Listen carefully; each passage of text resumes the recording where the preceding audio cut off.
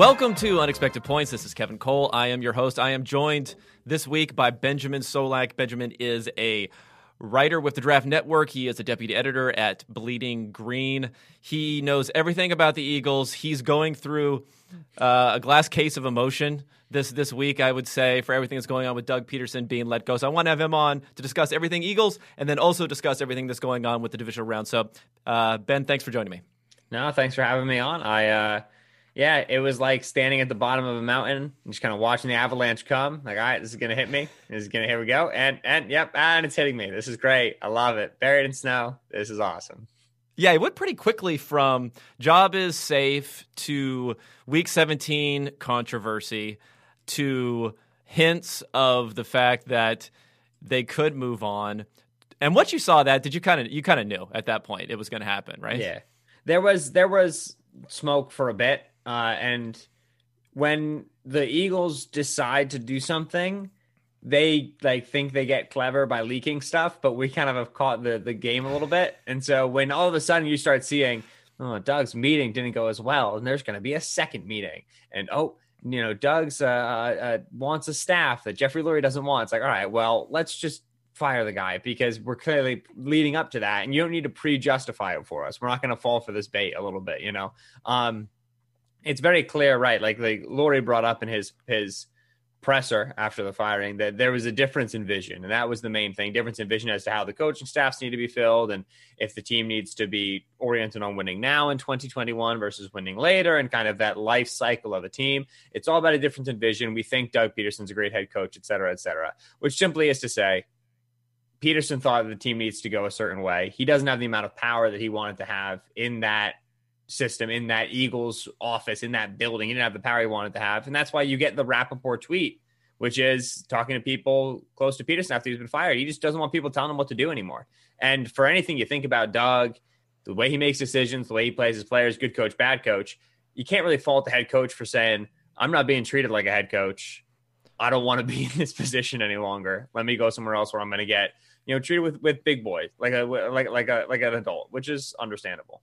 Yeah, I mean, say or not, I think the immediate reaction now that this has become a vacancy and ranking the different vacancies that are available, a lot of people are putting the Eagles down near the bottom. So obviously there's issues with control, and I think you spoke well to that. But even looking forward at the talent on the roster, the age of the roster, the quarterback uncertainty, the cap situation, did he want to coach this team next year? I mean, you don't want to be fired, obviously. Right. You want to see things through. You want to show that you can overcome a poor season, right? But his contract goes through 2022.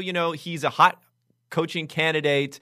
Maybe he'll jump right back in. Maybe he won't. Maybe he'll take a year off. I doubt it, but maybe he'll jump right back in. So this is not the worst possible outcome for Doug Peterson.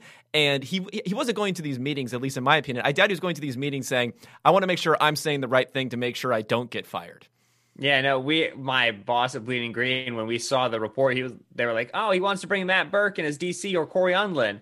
He was like, yeah, Doug's trying to get fired. Like, this is 100%. Doug's like, I'm thinking of the worst names, guys who don't make any sense, get me out of here.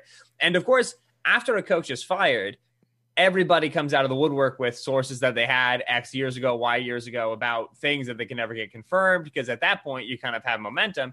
It was shared that, people close to Peterson, hearing how he felt about the job in 2019, a year ago, said, like, you got to, dig your heels in. You got to either say, give me power or let me out of here. You got to draw a line in the sand. And Peterson has always been affable, a bit of a player's coach, a little bit of a patient guy, said, like, oh, no, I'm going to try to work through this and we're going to get this done. And so obviously that's a much easier story to break now versus breaking back then. But like that has some smoke to it, right? That has some run to it. And so I do think if you're Peterson, you have to be careful with the next job you get, because you don't want to be put in a similar position where you're just scrapping for power over your own roster. Peterson never had full impact over the defense. He was the head coach, and the defense was completely run by Schwartz. The degree to which his and his offensive coaching staff had impact on personnel is a matter of great debate, because it seems like every bad pick that's been made, the Eagles coaching staff had a big impact on it, and all the good picks was just all the personnel office, which is very interesting. And then he didn't even have full control over filling out his coaching staff. So you've got to make sure you get that job. But I agree with you. When I flick on Eagles film and I watch passing game concepts, that's modern West Coast offense. That works. That's good stuff. It's successful in other places in the league.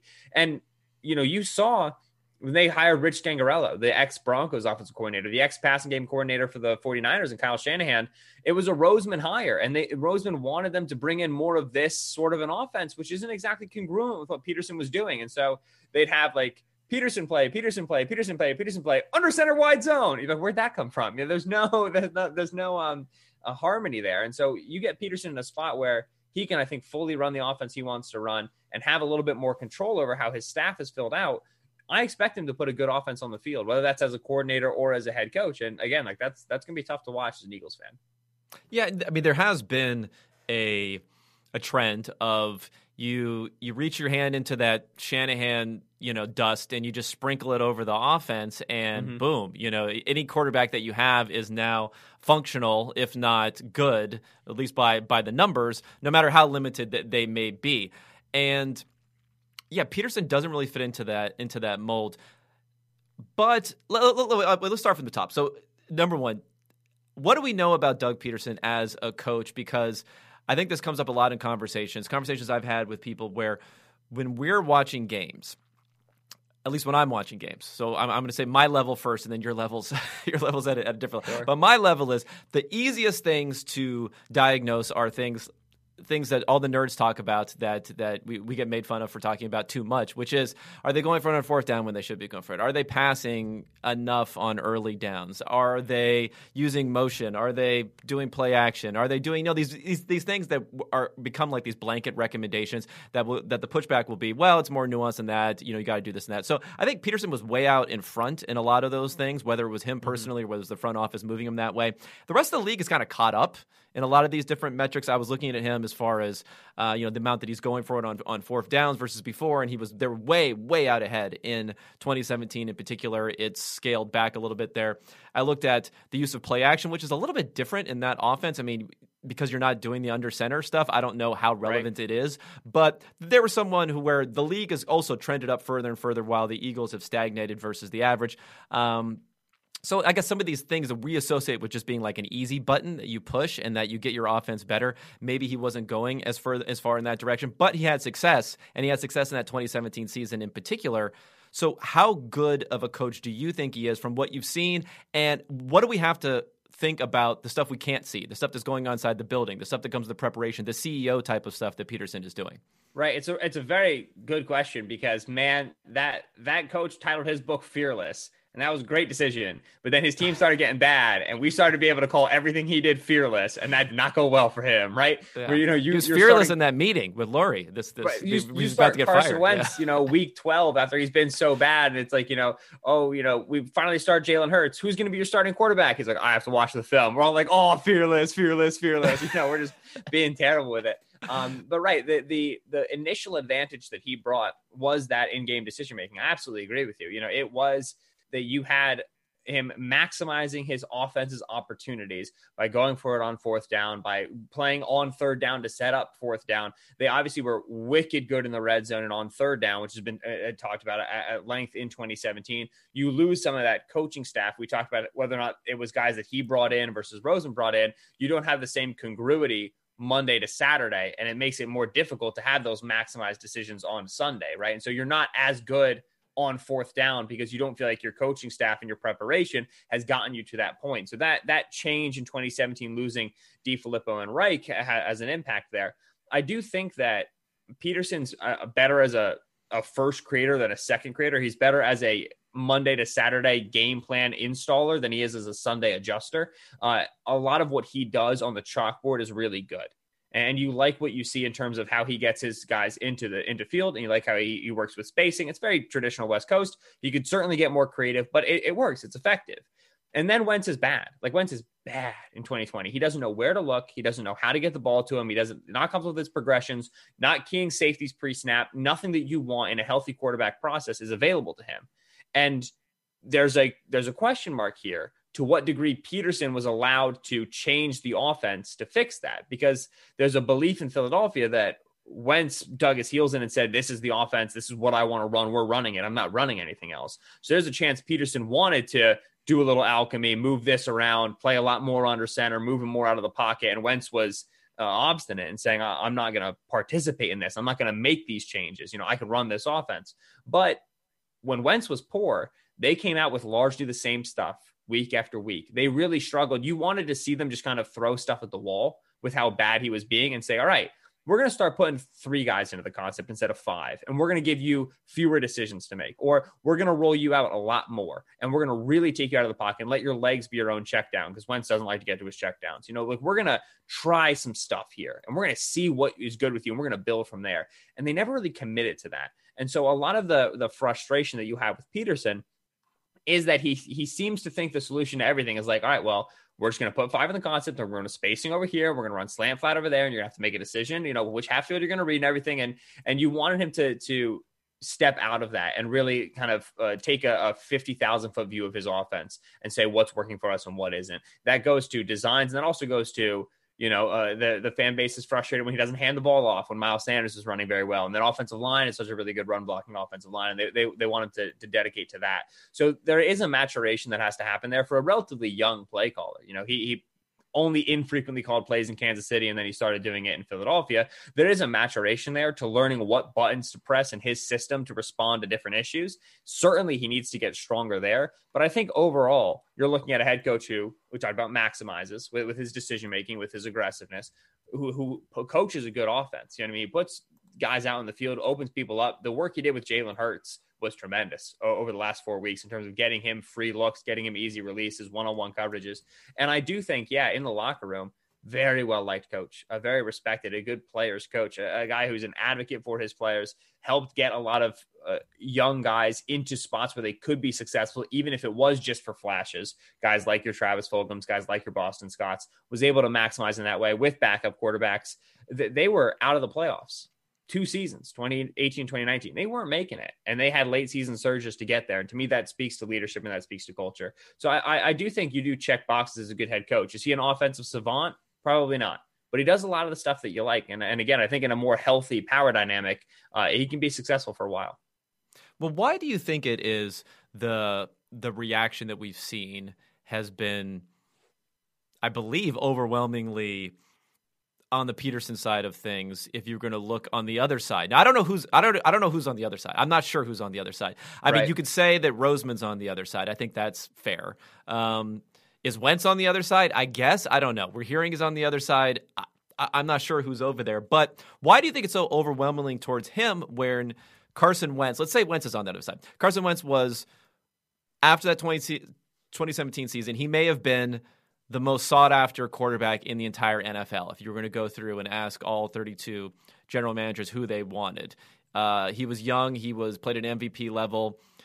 And every year since then, his play has stagnated and then fell off a cliff this year. That 2017 play, as you mentioned, a lot of it was based on pressure. A lot of it was based on these unstable things, converting third downs, how he was able to play there. So there's a Super Bowl, obviously. But can you make the case that the results haven't really been that good to start off with, yet you have this player who was the number 2 overall pick, who's a talented guy that people seem to like, and he's fallen off a cliff? Why are people backing the head coach where this seems like a situation where people would back the player over the head coach, would back ownership over a head coach a lot of times also? What is it about this situation? Is it the Super Bowl factor, or are there more things in the dynamic? The Super Bowl factor for sure. Peterson's going to be immortalized in Wentz. They got the statue of him outside the stadium, but he's going to be Nick a Philly Foles, guy. Yeah, Nick Foles. Nick Foles and Doug Peterson, which we affectionately refer to as the statue of players and coaches that Jeffrey Lurie chose Carson Wentz over, right? Which is kind of the going to be the meme moving forward. But you do have the Super Bowl aspect of it. That's absolutely there. The other part, I think that Eagles fans are aware of the fact that they really haven't drafted well in the last few years. And it's funny because Jeffrey Lurie is not. Jeffrey Lurie is like, I think if you look at league averages, we've been league average. And it's like, no, close, not really. Like, I wish, but like maybe it's games started, but that doesn't really count. So they haven't drafted well. And I think there's that, understanding, as well as, the Eagles cap situation is a difficult conversation because Roseman was largely given the green light, spend, be aggressive. We're going to, get as many veterans in here as possible. We're going to win some Super Bowls. Let's go. And so he kind of did what was within his reason to do. The ownership let him kind of get aggressive.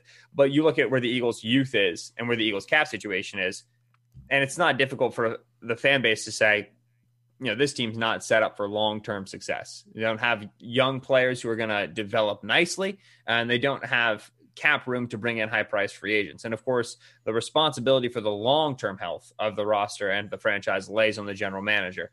Roseman, as we know, maximized a short-term window, but it feels like he's responsible for that. Roseman's now survived 3 head coaching firings, which is more than general managers usually survive.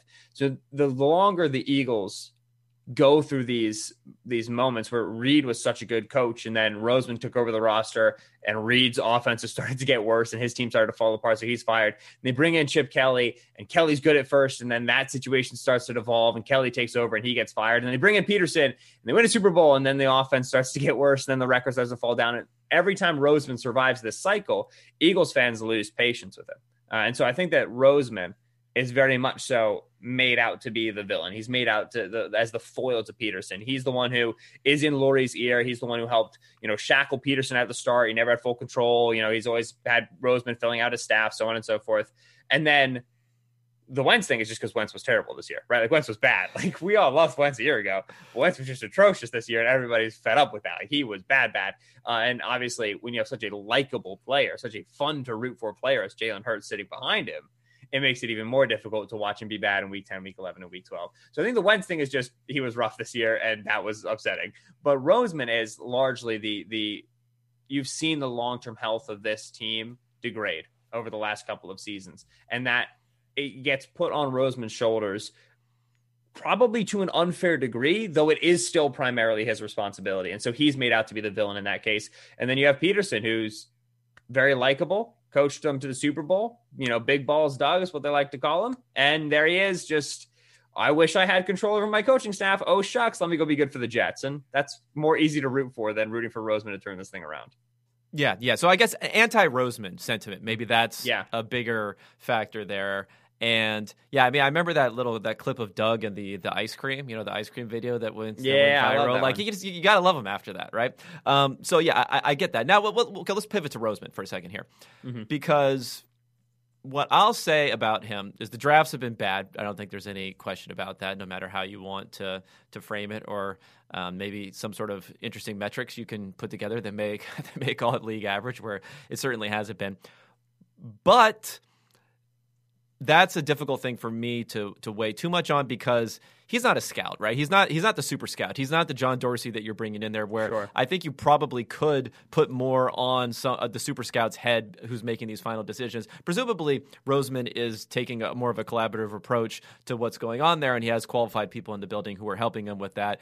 Joe Douglas in the past, who's now moved on.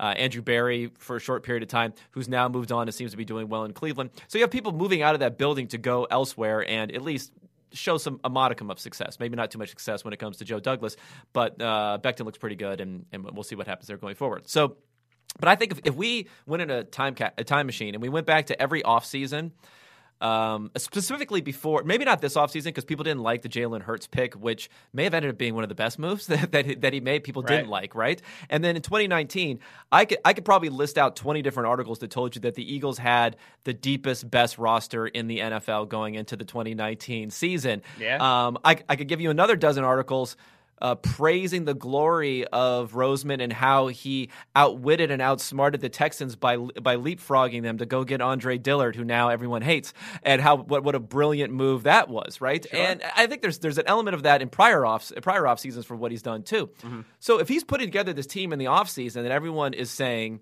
and the time in that moment in time is maximizing the chance for the Eagles to win, when things fall apart, how much of that is on Roseman then? Right, yeah, and that's the very quiet thought that I have that I never vocalize because you get in trouble. It's not an easy argument to make, right? What it's been for me as a guy with a draft background is, since Roseman took the Eagles front office back under his control in 2016, I just haven't really liked the way they've drafted. I haven't liked the players they've selected. Obviously the Wentz deal, the Wentz trade, and they only have one day 2 pick left, and it's Isaac Seumalo, who was a fine pick, but Barnett at the top of 2017 was a reach for me. I liked Goddard as the player at the top of 2018, but I'm not sure tight end is what you needed there. 2019, when you brought in Andre Dillard for the trade up, to me was a big mistake. Dillard did not have the sort of film that I was looking for. And then 2020 with Jalen Reagor, who again, like I had a late first on Reagor, but not above some of the other guys that were available at that time and who were potentially one of the guys reach. in particular. So you've got, and then you look at Sidney Jones, and you look at Rasul Douglas, and you look at Avonte Maddox. The way they drafted in the secondary has struggled. They've completely neglected linebacker, and it's come back to bite them. So I agree. I think that Roseman's clearly has not drafted well over the last 4 years. To what degree that falls on him, not as a scout, is tricky, because certainly you wish that your top guy had that scouting background so as to make that final decision and feel confident in it. And Roseman's going to take a much more collaborative approach where he relies on assistants. He relies on Joe Douglas, is now Andy Weidel, and so on and so forth to assist him. And that muddies the blame game. And everybody wants a nice, neat, and tidy blame game. And that sounds mean, but like Lurie should want it as well. Lurie loves collaborative approaches, but when it's not, the chickens come home to roost and you have to figure out who's responsible for a 4-11-1 season, it'd be nice to know who had the final say on X, Y, and Z. And that's why all of this backdoor, the coaching staff fought for Reagor over Jefferson, and Roseman hired Scangarello, but Schwartz promoted Briner, and Peterson wanted Press Taylor, and like that, it makes it very difficult to sit down and say, these are the people who are responsible for these decisions, and this is why we're going to move on from this guy and keep this guy around. So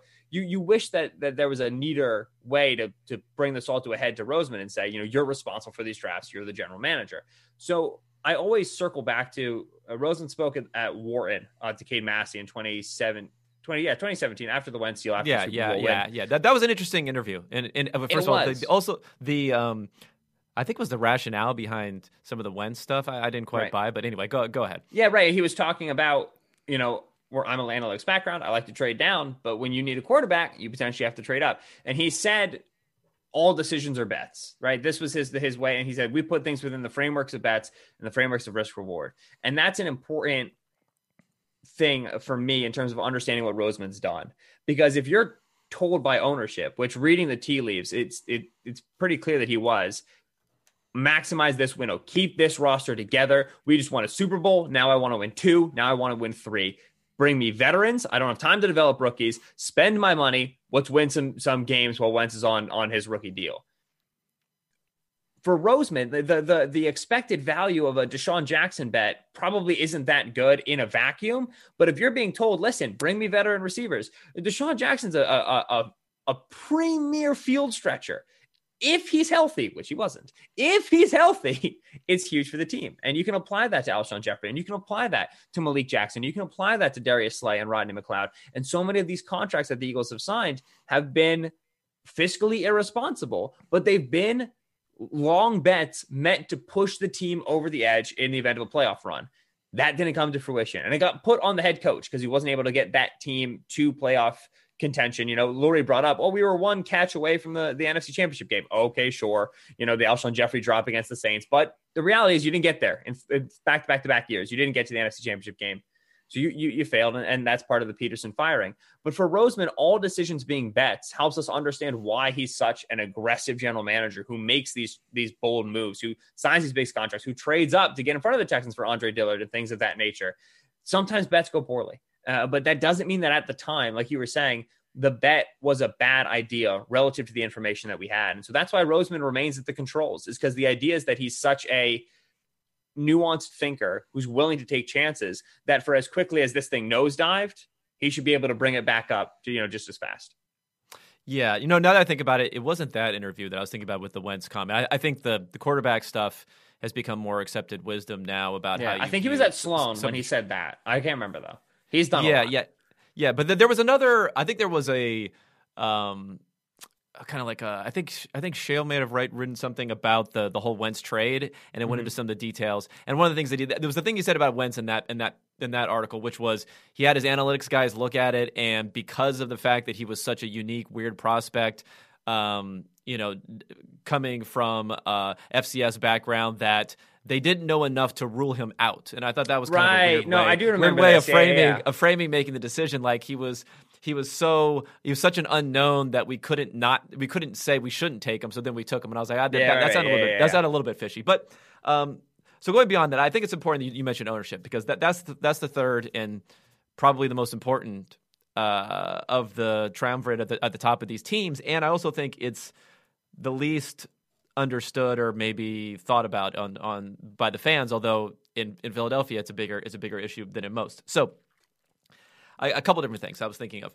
One, we've gone in the NFL more towards this, maybe not more towards, but there's been a rebirth of head coach is king in a lot of places. And then the GM is there, but it's kind of like to supplement what the head coach is doing. I think maybe what's happening in San Francisco with Shanahan, that's the case. I think Matt Rule is going to do that in Carolina. I think Ron Rivera is essentially doing that in Washington. And you're going to see that in some other places. I mean, Stefanski, not quite as much, but I think in the rank ordering, I think he coming in before Barry, and Barry not being this dominant force also at that position matters there. So it seems to be reversed here in Philadelphia, right? Roseman has a relationship, has the ear of Jeffrey Lurie more than most. Can that work for more than a few seasons? I mean, is it always going to be the case that this is going to happen if you have this model? Because there's going to be turbulence, and when there's turbulence, there's not going to be alignment. I wonder if it's more difficult to have the alignment if the head coach is not at least the putative leader of in this alignment. Yeah, I'll answer your question with a question. How many humble NFL coaches are there? Because that's kind of what we're looking at. Like, and then they win, right? And winning is not going to. Yeah, it's not. I mean, think about Doug Peterson, right? Like his pedigree was nothing. I mean, barely anything. I worked for Andy Reid for a while, right? He wasn't the first choice necessarily. He was mocked. He was. And when you look at Chip, right? Chip was, this guy's a future NFL head coach, and the Eagles were like, he's an NFL head coach now. Like that was an aggressive hire. Both Chip and Doug were relatively inexperienced, considered to be, budding offensive minds. They're going to be on a track to be a head coach, and the Eagles try to leapfrog that track. That's probably the angle they're going to take again, and they are going to claim it's because it's aggressive and they're finding their next McVay and he's going to be the head coach forever. But the reality is, and this is a lot of what we've talked about, if you're a really attractive head coaching candidate with multiple hires, you're not taking the Eagles job. This is a bad looking job. I mean, you're going to need to hire somebody who this is a bit of a step for them. This is a big career opportunity for them. Like Peterson is better off for having taken the Eagles job and subsequently losing it, the fastest head coach to ever lose a job after winning a Super Bowl ever, than he would have been if he just kind of hung around as the Chiefs offensive coordinator, potentially. It's a tough argument to make, but it was a big career move for him, and it establishes him now in the head coaching conversation moving forward. And so, I like to go back to Graham Harrell, who's he's the passing game coordinator, he's the offensive coordinator for USC, air raid background. The Eagles wanted to interview him as the offensive coordinator last year. And they said they interviewed him, and they said that he just wasn't going to be a candidate for the job because he wanted to call plays. But there's sources that say that he never even interviewed. He just flat out, no, thank you. He's got 4 years of coordinating experience at college. They're asking you to be an NFL head coach or NFL offensive coordinator. This is huge for you professionally.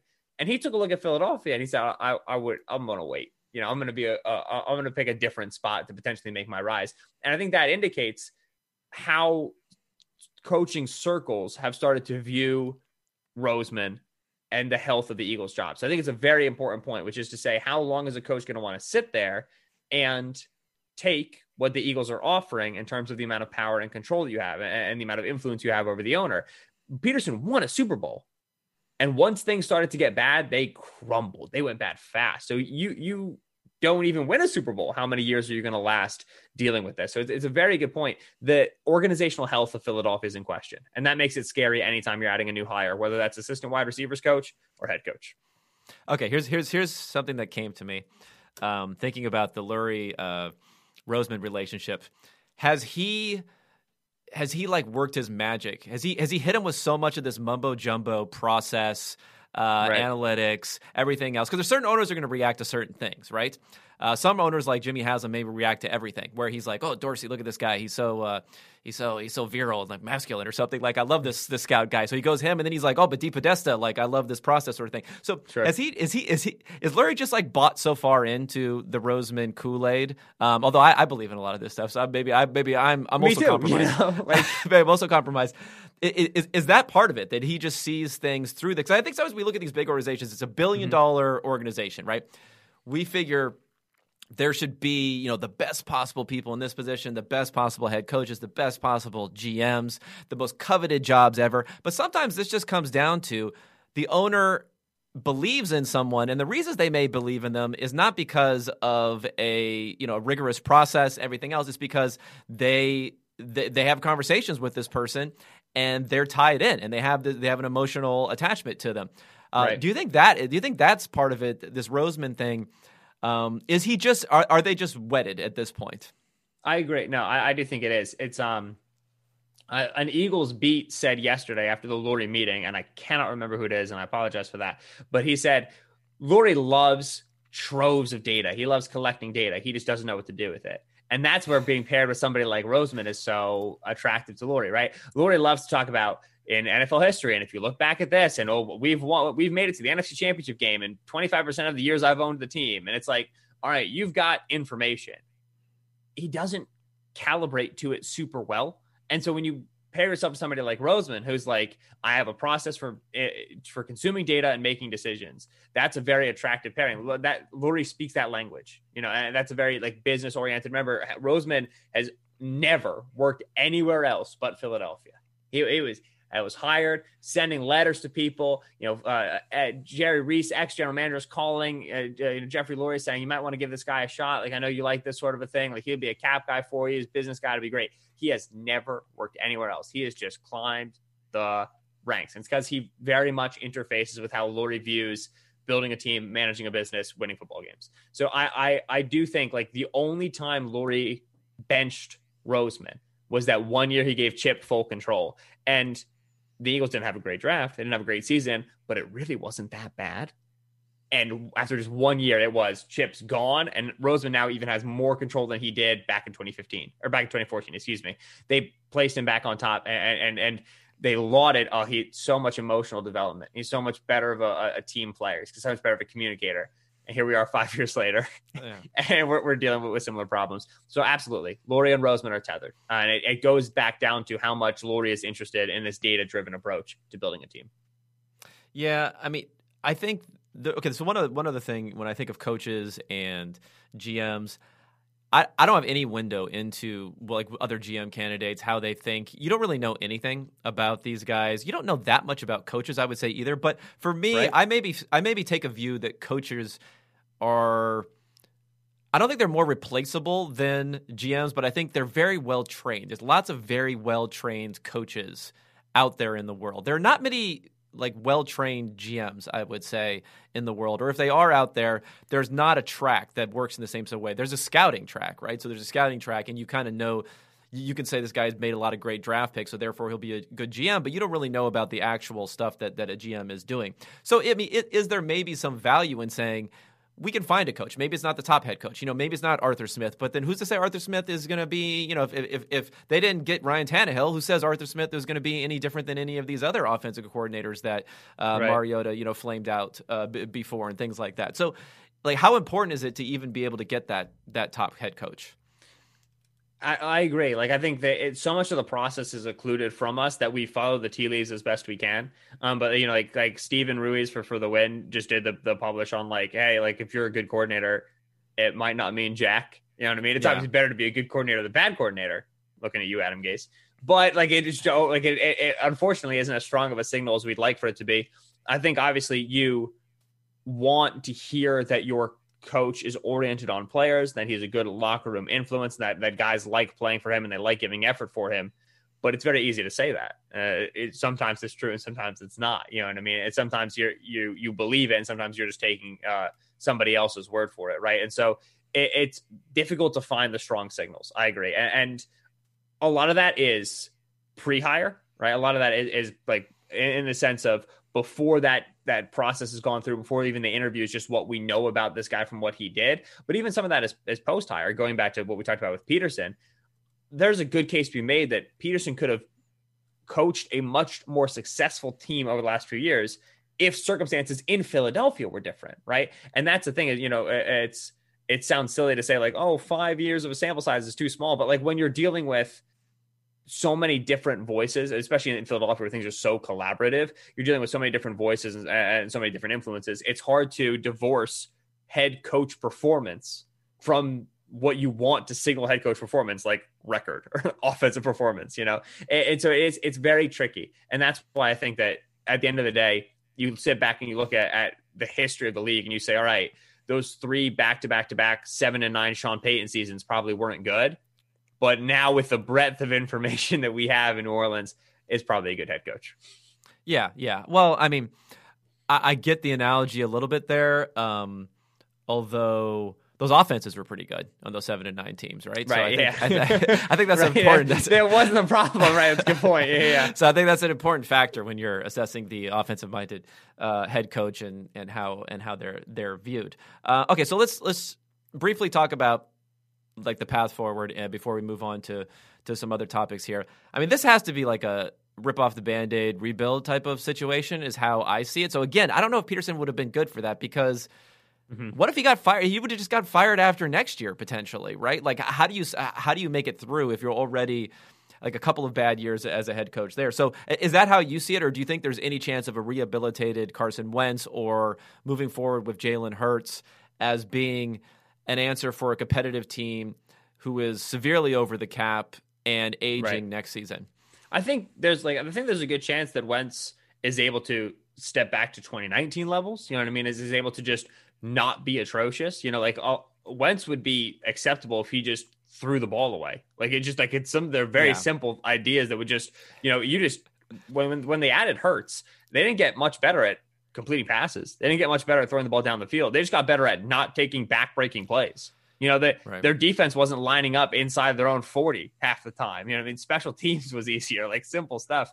And so I do think that you can just kind of bounce back to middling play, and that's obviously not what you want for what you're paying for, but you can get there. And I do think if you make a good hire around Jalen Hurts, we've talked about Lincoln Riley, but just anybody who can work a quarterback run offense successfully, you can get middling play. It's not like the quarterback instability is worrisome, but you can get a short-term solution to that. The problem is that you can't really add anybody in free agency this year. You don't expect to make any big moves in free agency this year. You're going to have to move on from Deshaun Jackson, Alshon Jeffrey, Zach Ertz, Malik Jackson, potentially Derek Barnett. You're going to have to restructure Brandon Graham and Fletcher Cox. And if they won't restructure, you might have to move on from them too.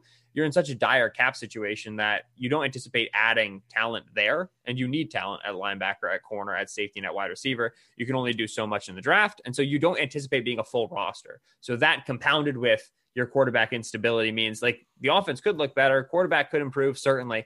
The Eagles don't look like a roster altogether that's going to be complete for at least a cycle in which they can start to get some more money in the coffers, make some acquisitions, and get hopefully a couple of good draft cycles under the belt to bring in some youth.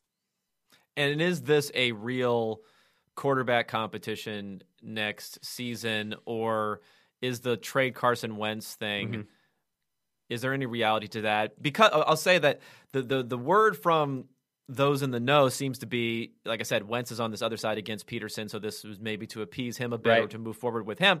At the same time, when I've looked at what's gone on, I mean, I presume Roseman was behind drafting Jalen Hurts. I don't know, but I'm going to presume that because why wouldn't you?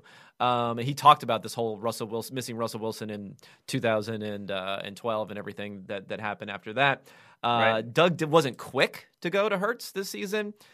He pulled Hurts in that week 17, and I don't have any inside knowledge on this, but I wouldn't be surprised if the Jalen Hurts faction of the locker room did not appreciate that in particular, because he has this primetime chance to have a victory going into the end of the season, presuming that there's always somewhat of a divide in these locker rooms. So that seemed to be a little bit anti-Hurts of a movement there. In his press conference immediately after that, he says, "Hey, we got to fix Carson Wentz. That's our subject one." It wasn't, it was stronger in that area than maybe it had to be, although maybe it didn't have to. Maybe it had to be that strong. So anyway, are we sure that Wentz is the guy for the remaining faction now there? Yeah, ask me when they hire a head coach, and then I'll tell you. But can a head coach come in and say, you know what, that guy's shot. I can't do anything with him. Like everyone's going to say that they can fix him, right? As part of their and pitch. that's a lot of what we talked about way back in week 13 when Wentz was first getting benched and a lifetime ago. Yeah, Peterson was still like potentially the head coach.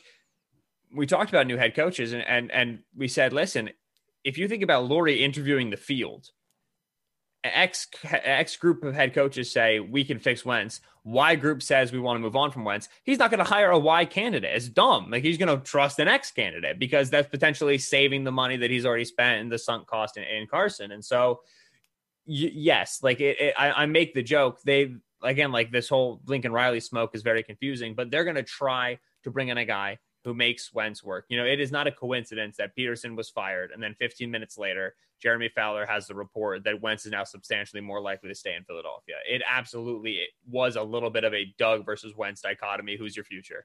And certainly now there's more of a chance that they hire with the intention of attracting Wentz. And a lot of it has to do with they are going to struggle to trade Wentz unless he plays ball with his contract and potentially moving money around to make it less of a cap hit on them or less of a cap hit on the team that's acquiring him so that it's easier for them to move on from him. And the Chris Mortensen report from week 17 indicated that Wentz might want to play ball with that, but you turn to a new father and you say, how many millions of dollars are you willing to give up to get out of Philadelphia? He might respond with, I'll just take $34 million this year and I'll worry about getting out of Philadelphia next year, and then that would be a very reasonable decision for a guy under contract.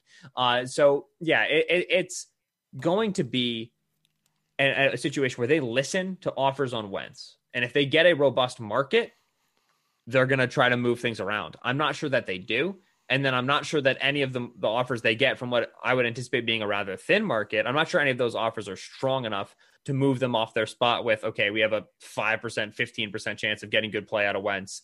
Let's really, go hog wild in 2021, try to get him right. And then if he's not right and we really can't fix him, then in 2022, he's so much easier to cut or so much easier to trade. We'll just worry about it then. That's probably the easiest avenue. Yeah, I mean, the only scenario that I can see where Wentz becomes likely to be traded is maybe if there's a promotion within the building. I don't know if Deuce Staley is a real candidate or not, or something like that. Because is an outside head coach going to want to say, because you have to trade him early. You have to trade him before his guarantee kicks in for 2022, I think. And that is you got to do that. So you wouldn't be, you're not seeing him, you're not interacting with him, you're not in the building, you're not on the field with them. I don't know any coach that's going to do that. I mean, maybe if they promote him from within, there is someone who could have a reasonable idea of saying, I'm willing to move on, because I can't see a coach from the outside saying, you know what, this mid-second round pick, I'm going to go with that guy. Right. I'm fine just going with that going forward, not having any real insider knowledge of what's happening there. All right, so let's transition here after our robust Eagles discussion. I want to talk Russell Wilson, because that was the other thing that the nerds were, and Seattle Seahawks fans, I'd say generally, were up in arms about. I'm going to test something out here. See if I can actually get the audio here for you. That I clipped the whole Carroll question and answer on this. And if you'll indulge me here, I'm gonna play this for you so you can get an idea of exactly the context here of what was going on, because I think a lot of people just saw the running thing. And while I think that was really the gist of it, maybe there's a little bit more to it than some people think. So yeah, Pete, how would you assess Russell's season? Just all of it from game 1 to game 17 and. Yeah, gosh, he was just smoking early, with all of we were just on fire. We scored all those points early in the season. They really couldn't slow us down. And there was almost lost that it was just so consistently good. And then as we got down the stretch, it got hard, and the games got hard. We tightened down some to make sure that we kept the games in control, knowing who we were playing against, the style of teams that we were playing. You play the Rams twice, Washington, the Niners. All those teams have, the Giants all have great defenses, and the challenges. They all play very similar style of play, and so that you saw our style of play really got minimized some. That we can't let happen. I will share this with you, that we have to run the ball better, and not even better. We have to run it more, and that's to we have to dictate what's going on with the people that we're playing, and that's one of the ways to do that. And I know the fans aren't real jacked about hearing that, but Russ knows it too. We need to be able to knock those guys into the scheme that we want to throw at, and which was happening more early in the season, and so we took full advantage of it. All right, so that's the Pete Carroll clip. I think the takeaway of running more is definitely part of it. I thought there was a couple interesting things. So let me look at some of my notes on this. I mean, you heard it all, but I thought the most interesting parts were, number one, he said run more effectively, and then he said maybe not even that, just run more. So he actually said maybe not run more effectively, just run more. There's also this issue of we have to knock them back into the scheme that we want. So it's more, you're reacting to what the defense is doing versus saying, this is what the defense is doing to us. Let's attack it. There seems to be a focus in that direction. So what do you think about those two aspects? That's what jumps out to me. And what's your take on the Carroll situation? And we'll get into the larger Russell Wilson issues as part of this. Yeah, not surprising for Carroll to sit there at the end of the season, having just lost a game in which they were very ineffective running the football, especially over the back half. Like he said, we know who Pete Carroll is. So it's not like, when he says we got to run the ball more effectively, we got to run it more, it's not super surprising. This has been Carroll's refrain largely for his career as the head coach of Seattle. Obviously, this season we had this transition, right? We had this let Russ cook movement that we saw in the first half of the season, and certainly they tried to sustain for as long as possible. They do need to run the ball better when they're handing the football off. Like, there's no doubt that as they dealt with offensive line injuries and in, rotating backfield, obviously Carson got banged up again. They weren't able to run the football well, which when the Rams are giving you 5 in the box, which like the Rams, it's not even like 6, like they'll go -1 in the box. When they're giving you such a numerical advantage, you do have to be able to take advantage of that in Seattle. And that's why the Russell Wilson conversation is important, because you could argue that even against neutral boxes, the way that you pass, the way that you get your guys into the concept, the quickness in which you're getting rid of the ball. Think about like Roethlisberger and how their entire passing offense was just basically their running offense because they threw it 3 yards down the field. He threw it in 2 seconds all the time. You could even say, okay, against light boxes, we still like our numbers here on the quick game. We like our numbers on this shallow because they're playing with too high. So we're going to throw this underneath and we're going to get into Juju and Deontay's hands. They're going to run fast. It's not how Seattle throws the football. Right. If you they put their guys in deep concepts, they want to throw the ball down the field. They live and die by Russ's deep ball, which is such a good deep ball. And so they don't really have the necessary yards after catch receivers or quick game passer in Russell Wilson to be able to continue to pass the ball against too high. They don't have a tight end who's going to be able to sit down in the middle of the field against zone coverage and be a regular stick mover. They wanted that in Greg Olsen. They didn't get it. So they don't have that passing game option to make you pay when you're going too high. It's not how they're built. And so their solution to that is running the ball, and they were ineffective there. So you can argue, I think they don't need to be as oriented on running the football as their solution to getting teams in single high. There's other ways to do it, but it's the way Pete Carroll likes to do it. It's the way that he wants to build that team. They draft Damian Lewis. They have Dwayne Brown. They have these road graders. Chris Carson's humongous. He's angry. They signed Carlos Hyde. It's how they want to go about it. And if they were more effective, they have a better chance of beating teams like the Rams, who we know Brandon Staley is very happy to give you 5-yard runs if you want them. Okay, so then I think the big picture, the most important question here is, you could point to these different aspects. You could say this is what they want to do. This is the personnel they have. This is what Russell Wilson is good at. If you fix if you fix A and B, if you fix the mentality, let's say, or the philosophy, not fix, but if you have a different philosophy, let's say, sure. If you have a different personnel, can you do it? Is C right. Does C still prevent you from doing that at an effective enough level that it's not worth doing A and B? And it is better to take the approach that Pete Carroll seems to want to take, which is rather than positioning our whole team to defeat something that Russell Wilson is not good at, let's do something which may be inefficient at a higher volume, but opens up what Russell Wilson is good at, because that's what we have to do with Russell Wilson. Right. It reminds me of Tannehill from the Titans, especially 2019, right? Where like Tannehill just like did not have a deep catchable ball go uncaught. And it was like, hello, the Titans offense is good. It's like, well, yeah, when you're completing every 40-yard pass that you put on accurately, right? And with Tannehill just not being, an ideal like pocket mover, Tannehill's not much to like, oh, here comes some pressure. Like Tannehill likes to hang around in there a little bit. And for Tannehill being a player with acceptable accuracy, but certainly not like a precision passer, for Arthur Smith and for that offense, it was all right. If we're going to throw a pass, we better be picking up 17 yards with this thing. We don't want to, we can't, with our passer, the way that his strengths are built, be a nickel and dime team. And oh, by the way, we can nickel and dime a little bit with the 230-pound guy in the back for Derrick Henry. And like that's how we're going to get our small gains if you're going to give them to us.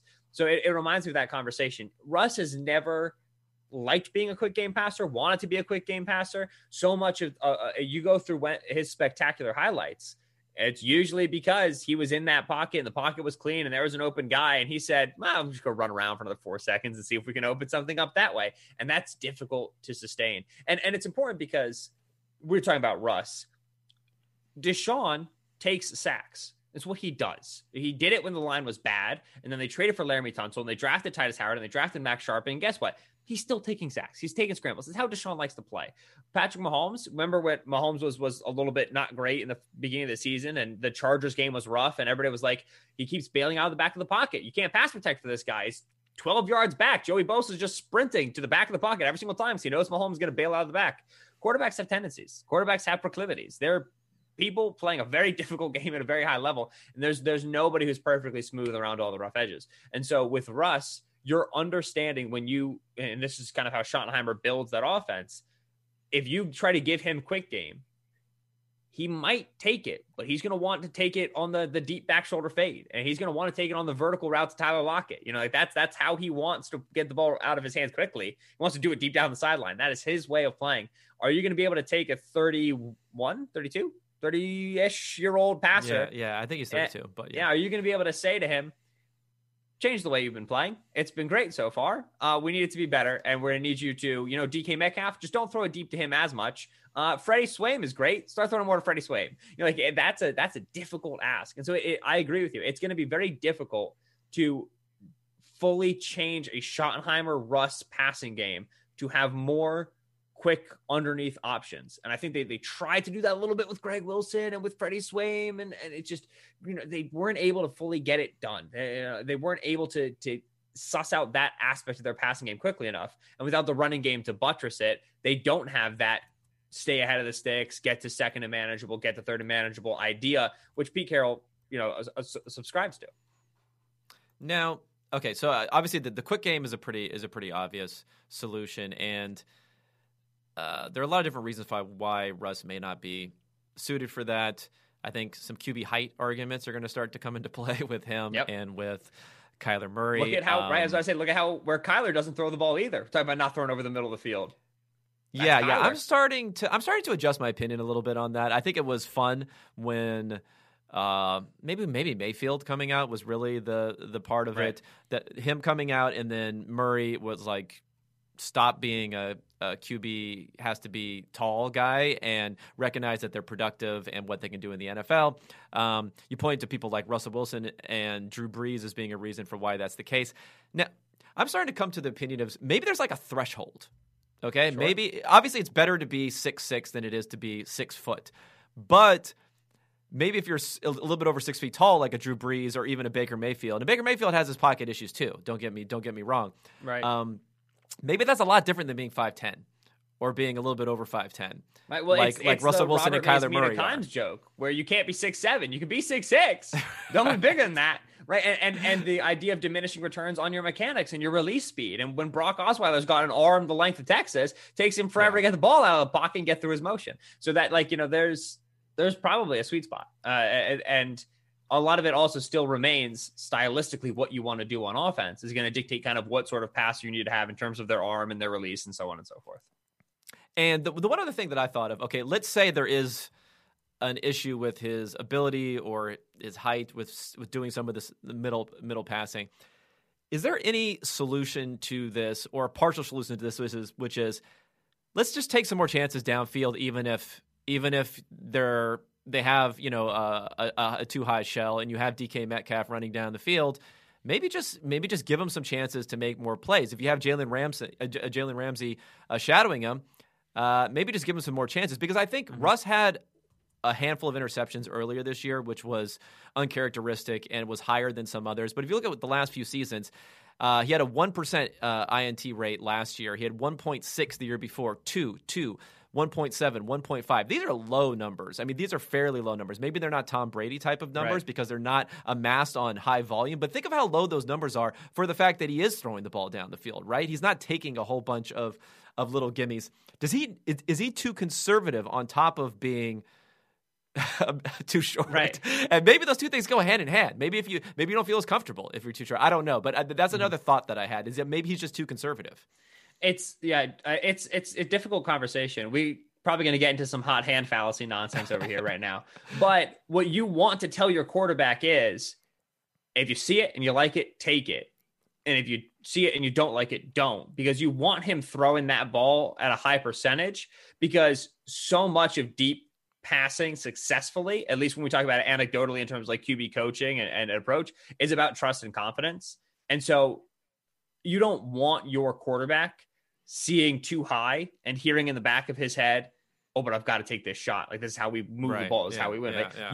And with Wilson's movement ability and his legs as well, there will always be a conflicting voice in his head that says, just get outside of the pocket. You can go pick up 12 yards scrambling, or just gets out of the pocket. DK is going to break off. Lockett's going to turn around. We're going to throw this thing 55 yards down the field. We're just going to do it later than we thought. There's always going to be, you want him triggering on that we're talking about that quick deep pattern, right? That, like, I've got single high, it's Ramsey versus Metcalf. I want the matchup, go. That idea of deep passing, you want him feeling like Steph. You want him feeling confident. You want him in the sense of, if you've got it, trigger, go. And I will always support you and say that's a high percentage decision, even though it's a 3-point shot, even though it's a deep pass, which isn't completed as much. You want him taking that throw with confidence. You want him taking that throw with guts. Whereas if you try to prescribe him to do it even against looks he doesn't like, I think you're going to start to lose that confidence that you need to, I think, be a successful and aggressive deep downfield passer. So certainly, like, Russ's best strength is deep passing. Deep passing is so valuable in the league. Why doesn't he just do it forever?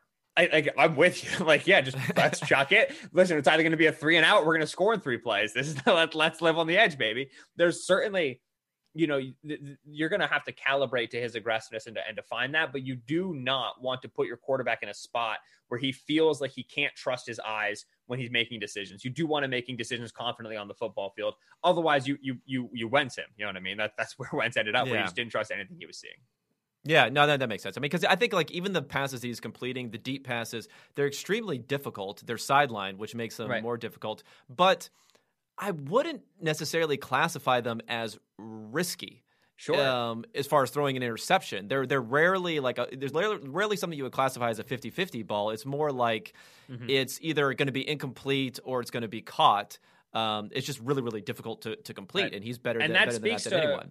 Russ's accuracy. We like, I know when you guys do your QB annual, when I do my quarterback charting, we talk about catchable, but we also talk about placement relative to coverage. And like, I always think about that Lockett touchdown against the Cardinals in primetime this year, where, like, that was just a ridiculous decision. Like, how dare he choose to throw that? But he ends up putting it where only Lockett can get it, even though it's 55 yards down the field. And that's what makes Russ, as I say, the best deep ball thrower in the league. It's that he can put that ball in a spot where it's all right. If Metcalf's running at full speed, maybe he gets to this, but I can promise you the safety's not. And that's where we're able to make more of these aggressive throws downfield, because Russ has that ability to protect that ball from coverage. All right, let's pivot to some of the divisional round stuff. I know we've been talking for a while here, so we'll maybe hit on a couple of these that I think are the most interesting ones. I think Ravens-Bills is probably my favorite game. Yeah. Because, I mean, not only the quarterback stuff, obviously you got Allen, you got Lamar Jackson. I think the matchups are really interesting. The defense, the Bills defense versus Lamar Jackson and what they're doing there. Now, I don't study this stuff as much as you do, so I'm looking for your insight a little bit on this, because my background just looking at this matchup, last year when Lamar was in his MVP season, he struggled in a few games. One of the worst games he had was the game in Buffalo. Dean Pease, who was the defensive coordinator of the Titans, specifically said he watched that game. He watched what Leslie Frazier and McDermott schemed up on that game and tried to do it. Basically, he said, "I want to replicate that in the playoffs," and that's what and that's what he did. So you have that. This Bills defense this year, I don't think they're as solid as they were last year. Right. They had a lot of like turnover stuff going on. They started to be more of a turnover type of team. So I'm not quite sure they're there. So there's that side of the ball. And then the other side of the ball, Josh Allen, the book on him last year was, or in years before was, he's not accurate. So you can kind of man up these guys. You can bring pressure and he's gonna fold. He's not gonna play well. He's gonna overthrow the deep passes that you may leave open to them. Now he's just the opposite. He's just like the opposite passer. And obviously that's what the Ravens like to do. They like to blitz. They like to play man coverage at least more than a lot of other teams. So what are your thoughts going into this on what are these teams going to do? Are the Bills going to do what we think they're going to do and just play forward there? And are the Ravens going to do what they do, or are they going to have to do something different? Yeah, the biggest change that you've gotten in the Ravens offense since probably that last matchup and then obviously throughout this season was the transition in how they get their running game going, where they said, listen, we don't have the same interior offensive line that we did. We're not going to be able to zone block as successfully. So we're going to run gap counter ideas. And that's working very well for them because of their size up front. But you also are it's a little bit easier to key on tendency and a little bit easier to figure out where you're going to go with it. And it's going to require that Lamar pulls the ball more and is more successful running. We saw that against the Titans, right? Like, he was very willing to pull the ball last week. It was almost like, it's almost like don't hurt yourself, but yeah.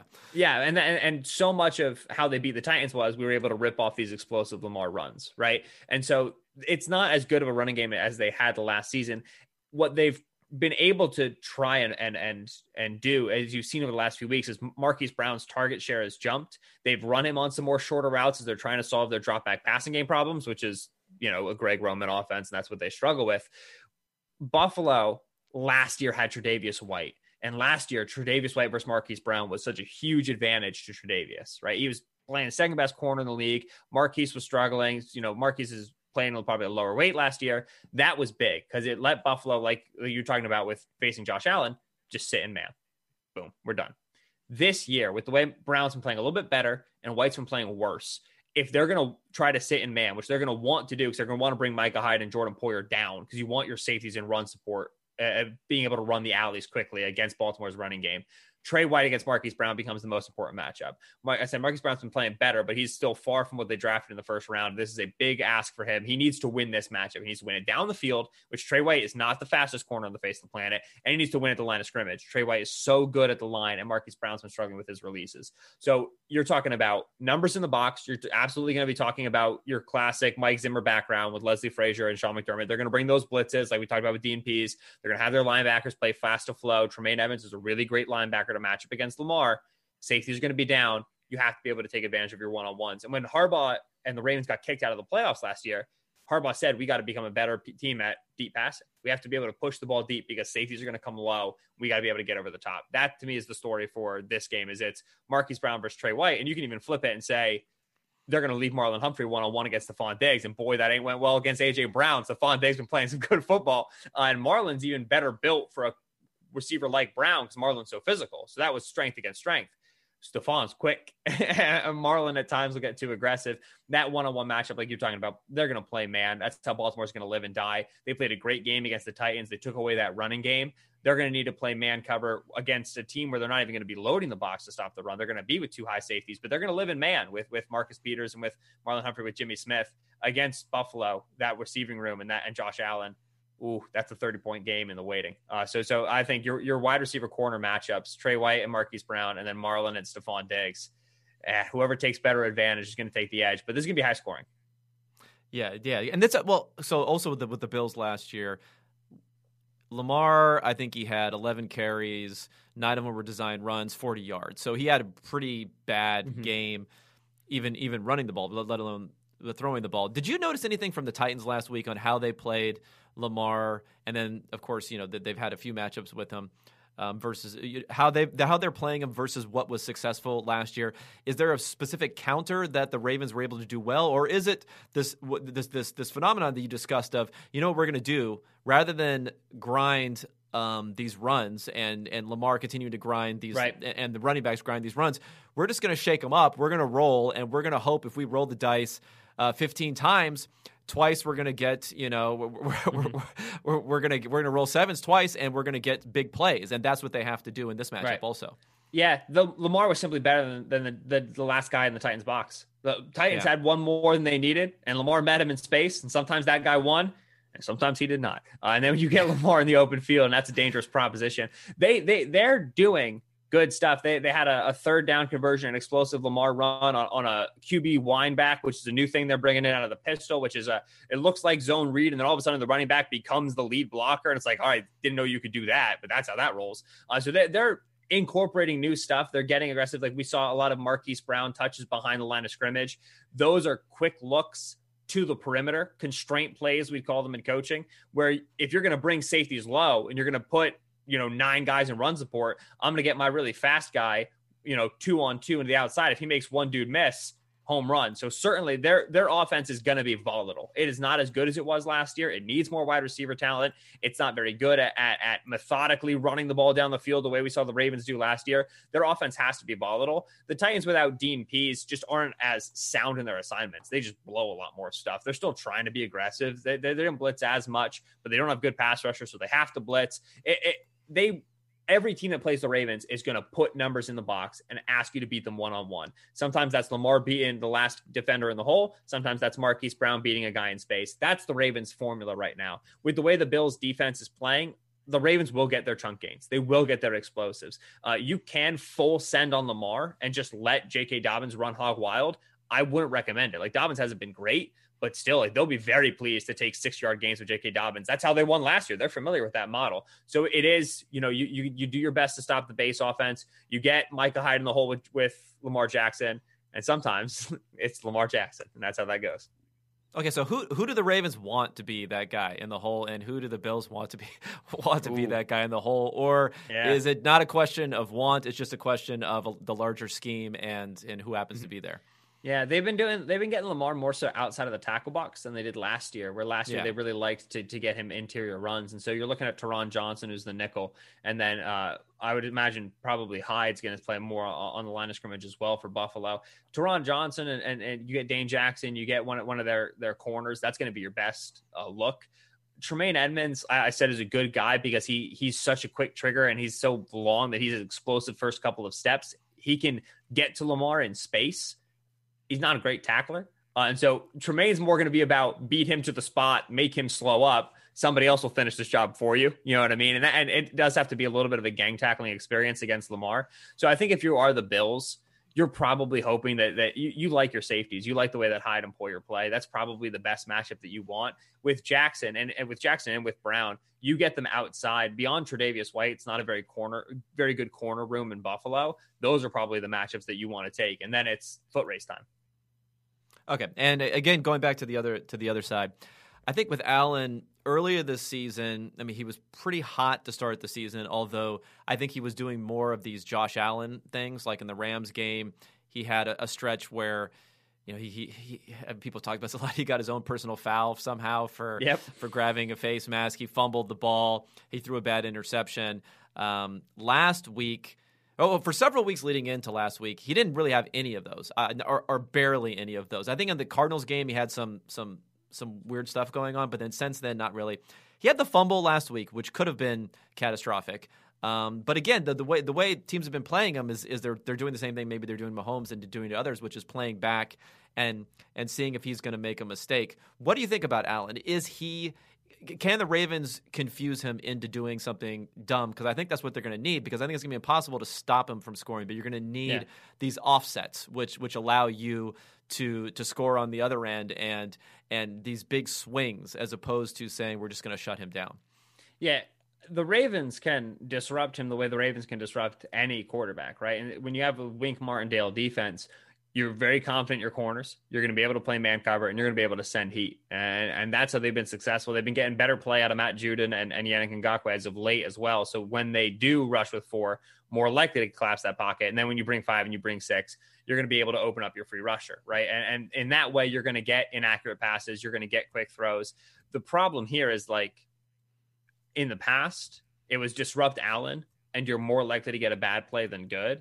This year, it's disrupt Allen, you're more likely to get a good play than a bad one because of how successful he's been. You know, the trust he's got with Cole Beasley is huge for him because he's willing to check down a lot more than he used to be. So that's great stuff. But all pro Cole Beasley, slot receiver, Peter King. But even more than that, Allen proved to us when he wasn't playing well that if you disrupted him and you made him make mistakes and he threw picks and he took sacks, he wouldn't care. Like, he had that invulnerability sensation that a lot of franchise quarterbacks do, where you can make a series of bad plays and still come out shooting and still come out being aggressive. He proved that he had that when it was not good. When it's good, like, obviously you're going to have that sort of a sensation. And it's very big for Buffalo. You know, there was that experience that you had. You brought up the Rams game. You even had it in the Colts game a little bit where it was like, oh, Colts feel like they're controlling this thing. And then every time Allen got under center, you were like, but maybe not, because you know how quickly he can score and how much he can create plays even when your defense is playing well. Baltimore's going to be able to get more pressure on Allen, more so than the Colts did. It was the Colts' biggest struggle. The Colts didn't blitz, but Allen's going to know when he's got Stephon Diggs against Marlon Humphrey that if he wants, he can 3-step drop and throw that thing on a quick breaker, throw that thing back shoulder, and that will be available to him. The Ravens give you that, and they want their ones to beat your ones. They want their guys to beat your guys. Because he has that, if they need to become a more quick passing game, if they need to get the ball out of Allen's hands, he's mature enough now that he'll do that versus what I think he was last year. And so this Bills offense to me is a proposition of you beat them by scoring more points than them. You don't really slow them down. You don't really impede them. They don't have Zach Moss. So maybe, you know, the running back drops or the running back quick check downs aren't as easy, and Moss is good at breaking tackles. So that bites into their base offense a little bit, but they're still an Allen-led passing team down the field. So this is a team that you beat them by surviving them and by scoring more points on offense. It's really I'm just continually shocked by how often it's amazing that we're here. It's nuts. I feel like you could substitute in all these things that are being said about the Bills and be talking about like the Kansas City Chiefs or something, and you'd be saying the same exact things, unironically saying these things about the Bills. Okay, so the next game I want to talk about, and maybe I'm not sure how I'm a little bit ambivalent about this one, is the Packers and the Rams. Now, Packers are not overwhelming favorites. The Rams, the quarterback, I don't know what to make of the quarterback issues there. I guess we'll figure out as we get forward on that. But I think on the defensive side of the ball, what they can do against Aaron Rodgers, against Aaron Jones, also in that rushing attack, which has been pretty good. I think Rodgers, I still say that he has a higher potential, in my opinion, to be flustered and contained in a way definitely than Patrick Mahomes, maybe even than Josh Allen. I don't know. That's so weird to say. Because we saw what happened in that Tampa Bay game. If you can really like put it on him and somehow lock him down. Because I don't know if he has like this extraordinary level of escapability and other things that you may need in certain situations. So I think there is a chance that the Rams have in this game, but maybe I'm deluding myself on the fact that everyone is so into this Rams defense. I know. I as well. I looked at Rams +7 for a very long time, and then I made a responsible decision and took the under. Right. I very fearful of Goff at 75% thumb strength and freezing weather. That scares the living daylights out of me. Now, if you can take this game over with Cam Akers and the way that the Rams run the football, kudos to you. Hats off. Sean McVay is nuts. But I'm not sure, even against a Mike Pettit defense, which is very acquiescent against the run, they've been playing better recently. They've been stronger in the interior. Rashawn Gary's playing some good football. You know, they've been better up front.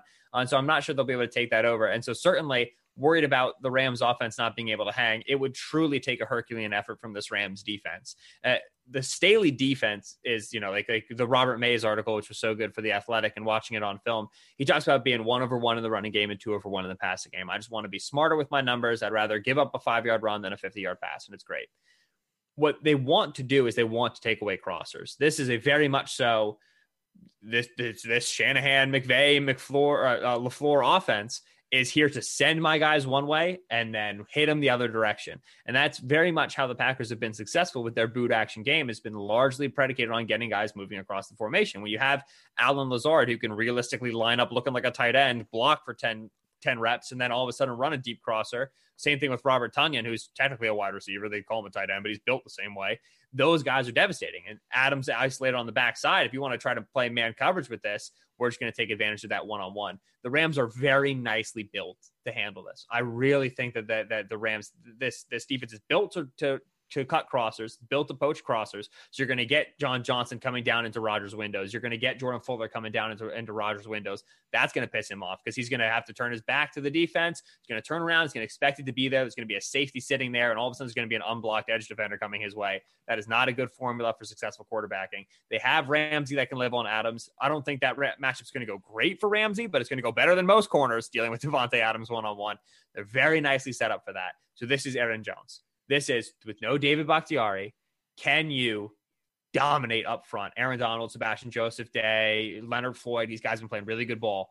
Can you push up front to be successful running the ball? Because you're not going to get the ease moving the six with the passing game the way you're used to if you're Green Bay. So it's very important that they run the ball well, even with Bakhtiari out. His absence is enormous because Leonard Floyd's been playing great. And so you in the passing game and in the running game potentially very much struggle off that blind side. They're signing Jared Valdir off the Colts roster, playing the playoffs last week, and now he's back. It's crazy where they're at with that offensive line. And so I think it's just going to be very frustrating game for Rodgers. I think it's going to be very low scoring.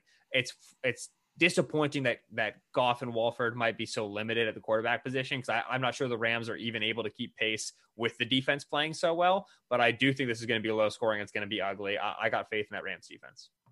Yeah, I'm interested in the Ramsey Adams matchup because Adams is a very different receiver than like a DK Metcalf, right? Mm-hmm. And I think, I'm not sure of this, but I think who Jalen Ramsey is, I think it's a better from his perspective to be like against a DK Metcalf type in some sort of ways because he can play strength against strength. He feels good like playing the ball once it's in the air and being able to make a play and to be strong and to go down there.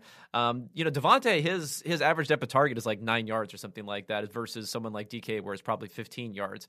He's playing underneath. He's going to use that quickness and stuff. So what is Ramsey going to have to do? Is he going to have to jam him? Is that what he's going to have to do? Because I don't know. He's great, obviously, but I don't know how the quick receiver goes against him because it's in some ways it's like putting him against a slot type of receiver in the ways that Adams can maneuver over the field. Certainly, far be it from me to say Jalen Ramsey isn't a technician because he's very good technically, but absolutely Ramsey's at his best when he's just being an athlete. That's where Ramsey is truly elite. That's where he's in the argument for the best corner in the league. Davante is a technician. Davante is purely I'm going to know everything you want to do, and I'm going to break you down piece by piece, step by step. He's an extremely cerebral player. So yes, if they put Ramsey off, which is what they do against receivers like Metcalf that you bring up, Adams is going to have free access underneath, and Rodgers will take that 99 times out of 100. A 6-yard slant to Davante Adams is a dream for this offense. Absolutely, they'll take that. They're very smart. They're very economical in their approach. So you're going to eventually have to bring Ramsey onto the line of scrimmage. And when you do that, it's going to be a battle in that first second of how Adams is able to release against Ramsey. And that's going to be truly like just film guy erotica. Like that's just like, my goodness, it's going to be so exciting. We can't wait. Adams is going to get his. He's going to win his. And what's important with Ramsey, who's such a good corner, who's played so well this year, is accepting the reality of playing cornerback, which is sometimes you lose. Sometimes you don't know the route, and that guy's good, and that quarterback's good, and that's just the way that goes. So you're going to see Adams is so good on the back shoulder. Ramsey's going to have him blanketed, and all of a sudden it's going to be a catch over the top of his head for 20. And that's the nature of playing corner. If you start getting aggressive, if you start getting impatient, if you start getting frustrated, then you start lunging at Adams' little fake release moves, and all of a sudden it's not 20, it's 50, and it's a score. And that's where you really surrender. And so the important thing is to stay measured. When Adams beats you, it's because Adams beats you. And that's the sort of season that he's playing this year. But absolutely, they have to bring him onto the line of scrimmage, and Ramsey has to be able to stay patient. And that is not the way he wants to play football. And so if you can get high volume on Adams early, get him in quick routes early, start to get Ramsey pissed off, a lot of football is a mental game. And that's going to be how you want that matchup to go if you're Green Bay. For the Rams, if Ramsey can't lock up Adams, nobody's beating the Packers if you don't have a solution for Adams, and this is the Rams' solution. So they have to live and die by that matchup. Yeah, it'll be great to see. Yeah, I have a feeling Ramsey's Jalen's just gonna think this guy can't beat me over the top. So so it'll be interesting to see how that matchup plays out. All right, so let's hit these other couple of games. Now I want to hit Tampa Bay and New Orleans first. I think it's interesting. I have this feeling that Tampa Bay has been this very high end team, although they fluctuated a bit. But if you go back to the last time these two teams met, it was a complete, utter destruction. So, what should we be looking for in that? Was that an aberration? What we saw there was that poor game planning. Most people seem to say that it was poor game planning on the part of the Bucs defense to sit back and to sit back in zone and let them dictate things. I tend to always push back against those things because I just think, how could a coach be that? Like, how could they be? They're not dumb, right? I mean, so how could they be that argument? wrong? Always fun in the NFL. Always dangerous. So what do you think about this matchup? Because I felt like if that matchup never happened, if that destruction never happened, most people might be saying they think the Bucs are going to win. Maybe people are still saying the Bucs are going to win this game. But at least our friends in the desert still see New Orleans as being a 3-point favorite at home, of course.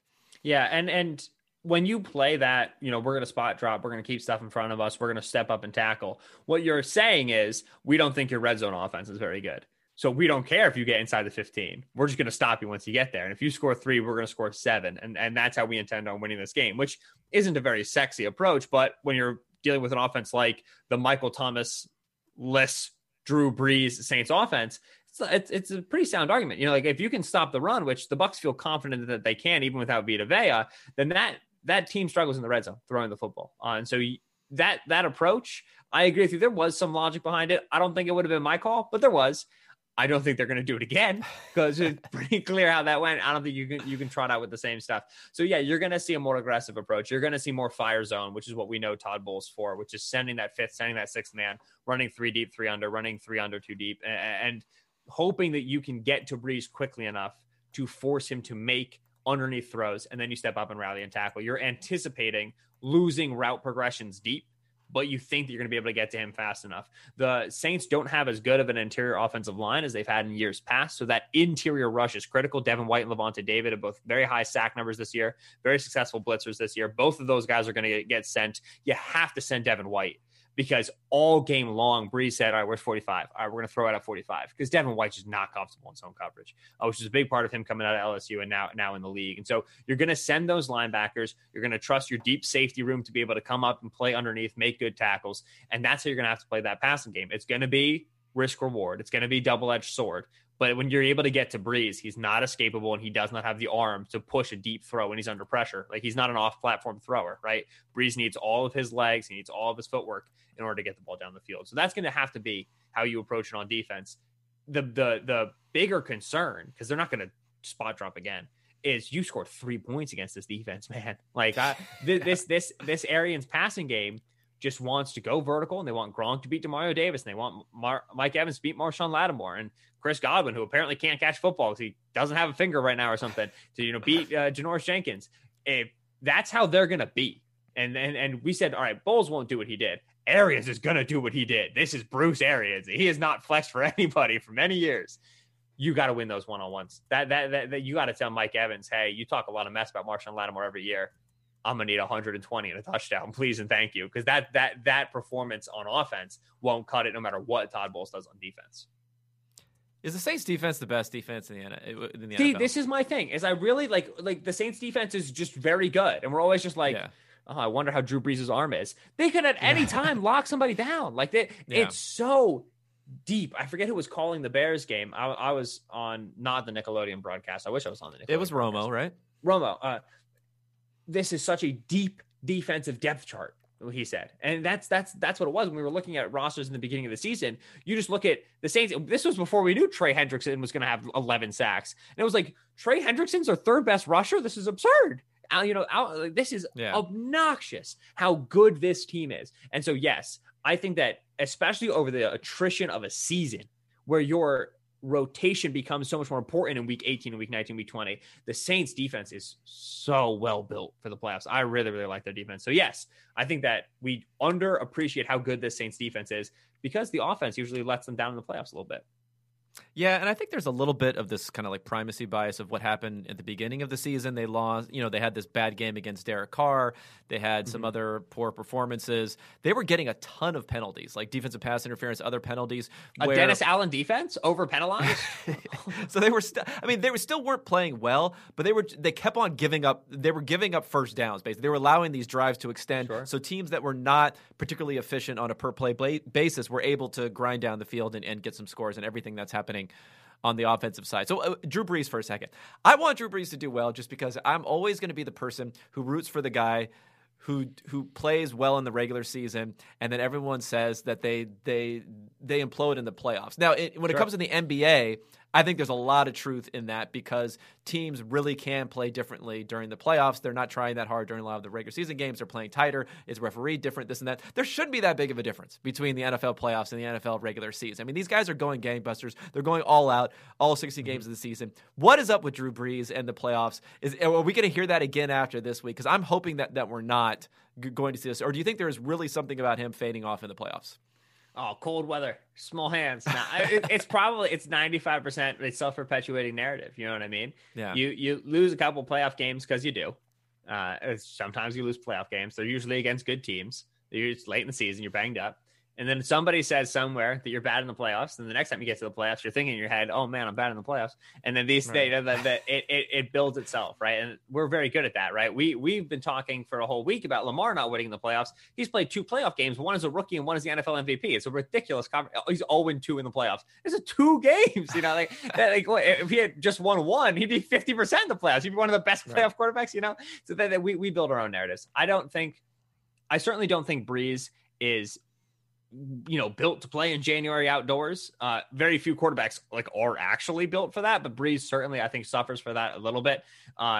Obviously the older you are, the more you expect week 18, week 19, week 20 to lean on your body. We already know Brees is going to be playing every game from now on decently banged up. So those things are true, but I do think it's largely just a narrative that eats and feeds on itself.